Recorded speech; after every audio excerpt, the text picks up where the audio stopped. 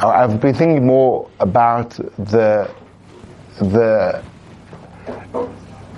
perhaps unexpected approach that we frame our spiritual system within. Intuitively, I would have thought that the spiritual system would have been framed by a relationship between me and a higher force. Because seemingly spirituality is exactly that point. It's becoming aware of the spirit. Spirituality, the spirit, that which extends beyond the physical. The ultimate beyond the physical is a deeper, higher power that generates the energy of the present experience of reality that we're involved in. This constant, powerful renewal of the world as we see it, generated by some unseen, invisible force, and I would assume the spiritual practice at its core would be, well, how do you connect to, interact, and dialogue with that force? And therefore, if you would have asked me to encapsulate the beauty and power of Torah into one pithy statement, I would have gone for Shema Yisrael, Hashem Elokeinu Hashem Echad, meaning that acknowledges an awareness that there's a powerful force in the universe which has our interests and our doings and dealings, a conscious awareness and design and response, and that is a unified force. And even though there appears to be multiplicity and disparity within the universe, there's an unseen force which unites all. I would have thought that would be a great starting point to encapsulate the spiritual system that we have. Counterintuitively, the Gemara takes a very different approach. And it says the way to encapsulate the spiritual message of Judaism is in the way that we relate to and engage in our relationships with the people around us. It's a people thing. That's very counterintuitive, because I wouldn't automatically think that relationships are the core and bedrock of a spiritual system. I would think those are something which is a social phenomenon, but not a spiritual one. And yet, when asked to express the powerful paradigm of Judaism in one sentence alone, Hillel, the great sage, Hazaken, said, what is hateful to you, don't do to others.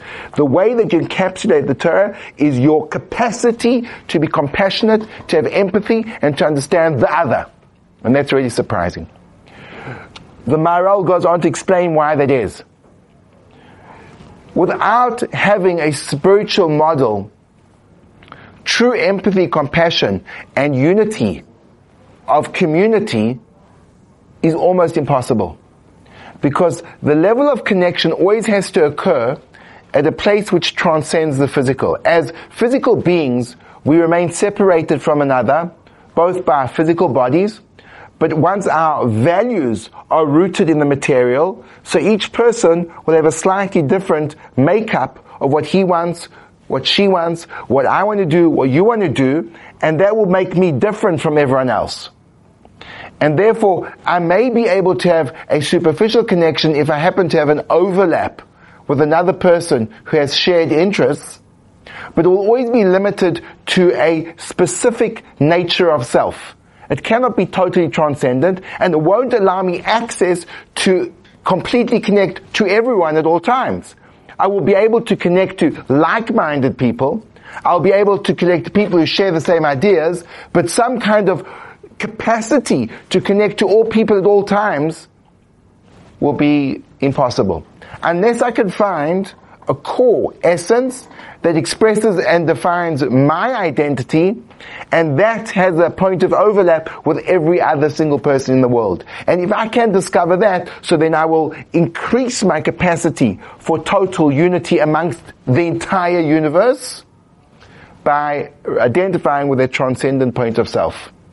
And therefore Hillel says the reason why social engagement is the yardstick of spiritual accomplishment is because only once I've connected and identified in terms of my own world with my highest point, my neshama, my soul, my essence, my transcendent godly self, only then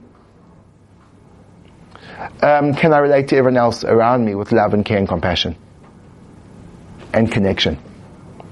And therefore the whole Torah is a system of training to build up that inner spiritual awareness of self, to recognize the great spiritual depth that I possess.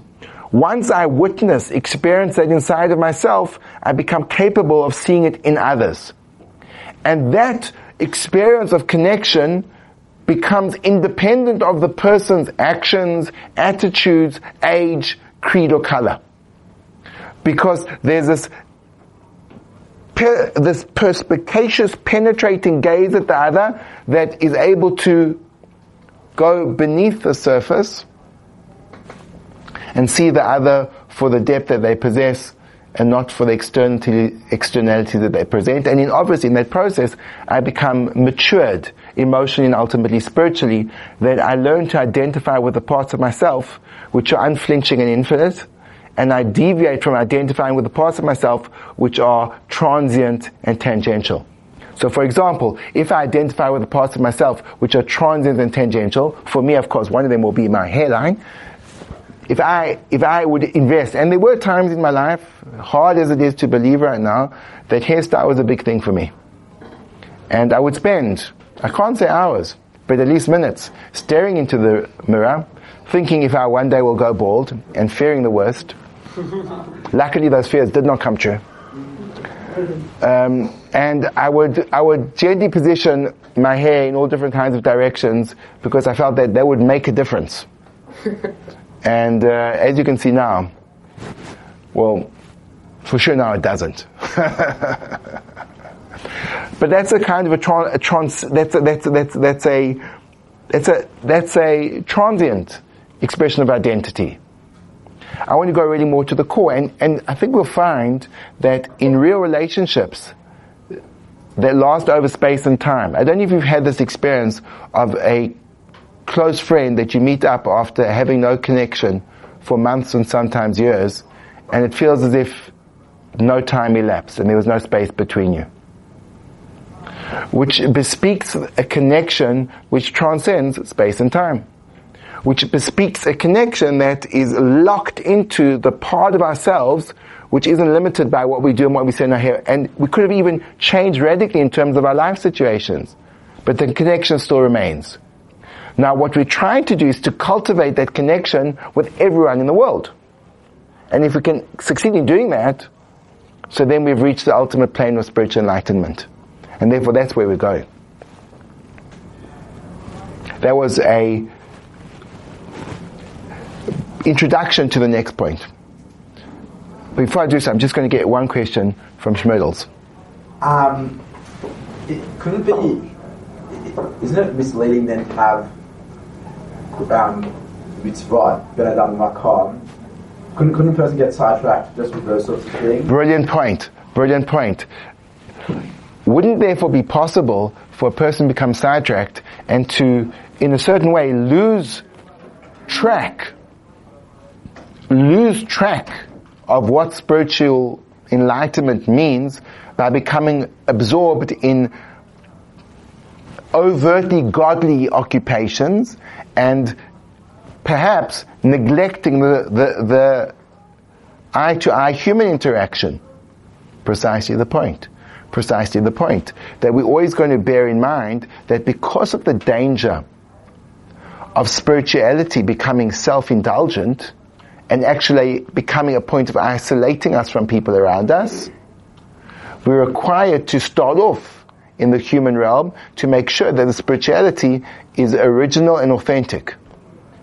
Because a person can connect to godliness and isolate himself from other people, and therefore it's an erzet spirituality, one which just is a reflection of a person's deep selfish desire to connect to a higher force. And we're going for an ultimate connection to an infinite truth, which requires way more than that. And good? You'll digest it. Something else which becomes really interesting based on this is someone asked me, the Jewish way of meditative prayer is very specific. It's very regulated, it comes at specific times of day and has a specific format attached to it. And obviously that connotes a certain meditative process, because something which you say repeatedly 3 times a day, and you're using that same format 3 times a day, and you're going to be doing that for decades and decades, is obviously meant to act as some kind of trigger for a higher and deeper level of spiritual experience. But this is the interesting, in regard to what we've been talking about, nuance. Because if a person thinks of prayer, one would have thought that that's a point of time when I exclusively appeal to the higher force. And there, at that intimate point, it's me and him. I'm now going to be there as an individual. Boom! Comes Jewish prayer and say, no, it's communal. Even the silent meditation is a communal meditation. So someone said to me, sometimes I want to express what I want. I don't have a script to read from. I want to say what's in my heart. That's where I want to be. So why do we have this kind of legislated prayer service which makes everyone the same? Well, it depends how you're trying to connect to it. Remember back to the psychedelic euphoria that a person experiences when they feel that their ego is shedded and they can connect without the little stuff getting in the way. So now imagine I'm standing up to pray. And what occupies my mind is all the stuff that I need and all the things that are weighing heavily on my heart. In that relationship, who's there? Well, there's me and my ego and Hashem. If I want to be transcendent and touch on the truth of spirituality and not just on a higher source that's looked upon as some way of supplying my basic needs, emotional or even spiritual, if I want to connect to a higher truth, well then I have to step out of that selfish shell and experience that for its own right. Well, how am I going to do that? I'll tell you how you're going to do that. Align yourself with the people around you. Create a community of prayer, even when it's silent and none of you can hear what you're saying. Now think about what happens on an energetic level, which I can personally relate. When I'm sitting in a room by myself, let's say I'd be meditating quietly. It's definitely for me a very powerful experience. When I'm sitting in a room with a group of people, and we're all sharing a similar focus, and we're all connecting to an idea that's shared between us, the power of the energy that I experience at that moment is exponentially increased. So let's say we all get together and we all decide to pray. And we all decide to pray our own thing. Do you know what it's like? It's like we have this massive dance party. And everyone's got their own AirPods, and he's listening to their own track of music. And everyone's dancing to the beat of their own drum. If you kind of take a bird's eye perspective of what that looks like, it's chaotic, uncoordinated, and it is a group of people, each one moving at a different pace and rhythm to the other. Contrast that when you're all listening to the same music and dancing in the same rhythm, and feel the power of that united sway and swing. Feel the power of that united connection to the words that you're singing and hearing. It's a different world. That becomes power. Way more powerful than me sitting listening to my music, dancing to my own tune. So here we go. Let's set the scene. You get into a room.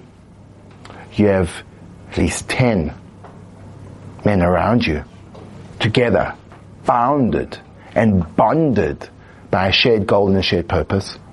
And then you make an affirmation between you. We're all here, and we're all starting together. And we're all going to be saying the same words at more or less a similar pace, all expressing the same ideas, all responding to this overarching music that's playing, and the beauty of it, and the music is silent and we can all hear it. davening together as a group, it means we've got the music, we've got the sheet music in front of us, and it's playing, and we're all singing it, and we're all silent. That is powerful. Because there's an unspoken, underlying connection which is profound. I'm expressing my united sense of being whilst not compromising my individuality in how that music bounces off me and together with everyone else. If we get completely aligned to that experience, it becomes euphoric. Because here I am, sharing this moment with complete and total alignment with an entire community. And that's why in terms of Jewish prayer, it's always together. Because that true spiritual access cannot be discovered alone. Because it will always be somehow blocked by some level of ego. So the giving of the script becomes incredibly powerful for transcendence. And it gives us another license to depart from what would have kind of suspended our capacity to go on a spiritual journey. So that's profound. And now listen to this. If you look in every siddur, your prayer book, there's a little line, or not everyone's, but in mine. But it's an accepted practice from the great Kabbalist, the Arizal. And he says, before you start praying in the morning, consciously accept upon yourself one mitzvah. What's a mitzvah? You're about to pray. What does he say? Love your fellow man as yourself. But what's it got to do with prayer? That's everything. That's what it's all about. It's about creating a unity. And that becomes a very different kind of attitude. And now that becomes tricky, because now we get into the nitty-gritty of our sophisticated work. When I'm sitting there and I'm praying, even though the format of the prayer has been designed for community, even though the setup requires other people around me, I can't do it by myself, I can still miss it. And I've asked this question to many people many times before. The way the meditation is structured is it's got 19 phases to it. Those 19 phases are subdivided into 3 different components, which have 3 different kinds of energetic texture to them. The first 3, the middle 13, and the last 3. So I'm going to go straight to those middle 13. And the first of the middle 13, which is kind of the first rung on this ladder of ascension, is the acknowledgement of the capacity to understand, to be enlightened, and to be able to access knowledge, which obviously without that accessibility to knowledge, it's very difficult to build any kind of spiritual progression. You give da'at, integrated knowledge and understanding. Good? And then you pray. Say, Chaneinu me'itcha David Maskel. Chaneinu me'itcha. Have you said, for example, Tommy, have you said that prayer before? And what do you think about when you say that prayer? I think about the fact that before being able to achieve any other aspects of spiritual growth, you need a predisposition of. So when you're asking for that, what you're asking for?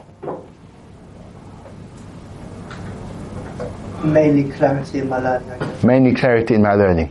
He fell straight into the trap, which is wonderful. Mainly clarity in my learning. The prayer is phrased in the plural, not the singular. So we mispray.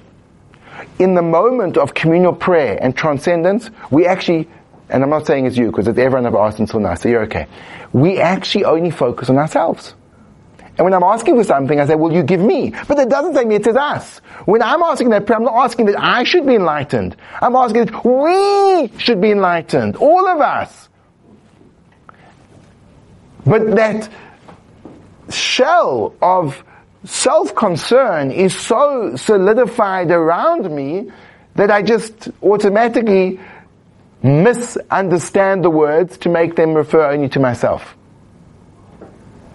And when I'm using that, I'm not using that I can get insight. No, there's a whole world that needs insight. And I'm trying to connect and trying to draw down the spiritual energy of insight into the world. And me as well. So ironically, with the system, with the structure, with everything in place, we can still botch it up in a royal fashion. We can still, isn't it amazing? We have to be aware within the awareness. This is so exciting. The level of skillful development as we progress in our spiritual journey. Even in something which is as seemingly commonplace as daily prayer. It's transformative. The way we think about it, the way we experience it. And imagine if for a moment we'd engage in that just for 2 minutes before we began that process, and we just looked around at the people in the room and we checked in with ourselves and them and thinking, wow, I'm sitting in a place, I'm surrounded by people who are the conduits of infinity. And here we are. And with this point of connection, which is ineffable, profound. And now we're going to be aligning ourselves in perfect unison together.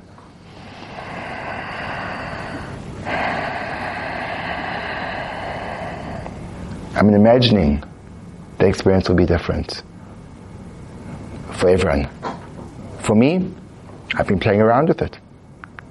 And I've been sitting and focusing when I'm in that moment of silent prayer and thinking, well, where am I? And feeling the energy and the connection of those people around me. And it's transformative. So never underestimate the need for community, for personal, spiritual transformation. It's not a nice thing if you have it. It's an absolute requirement.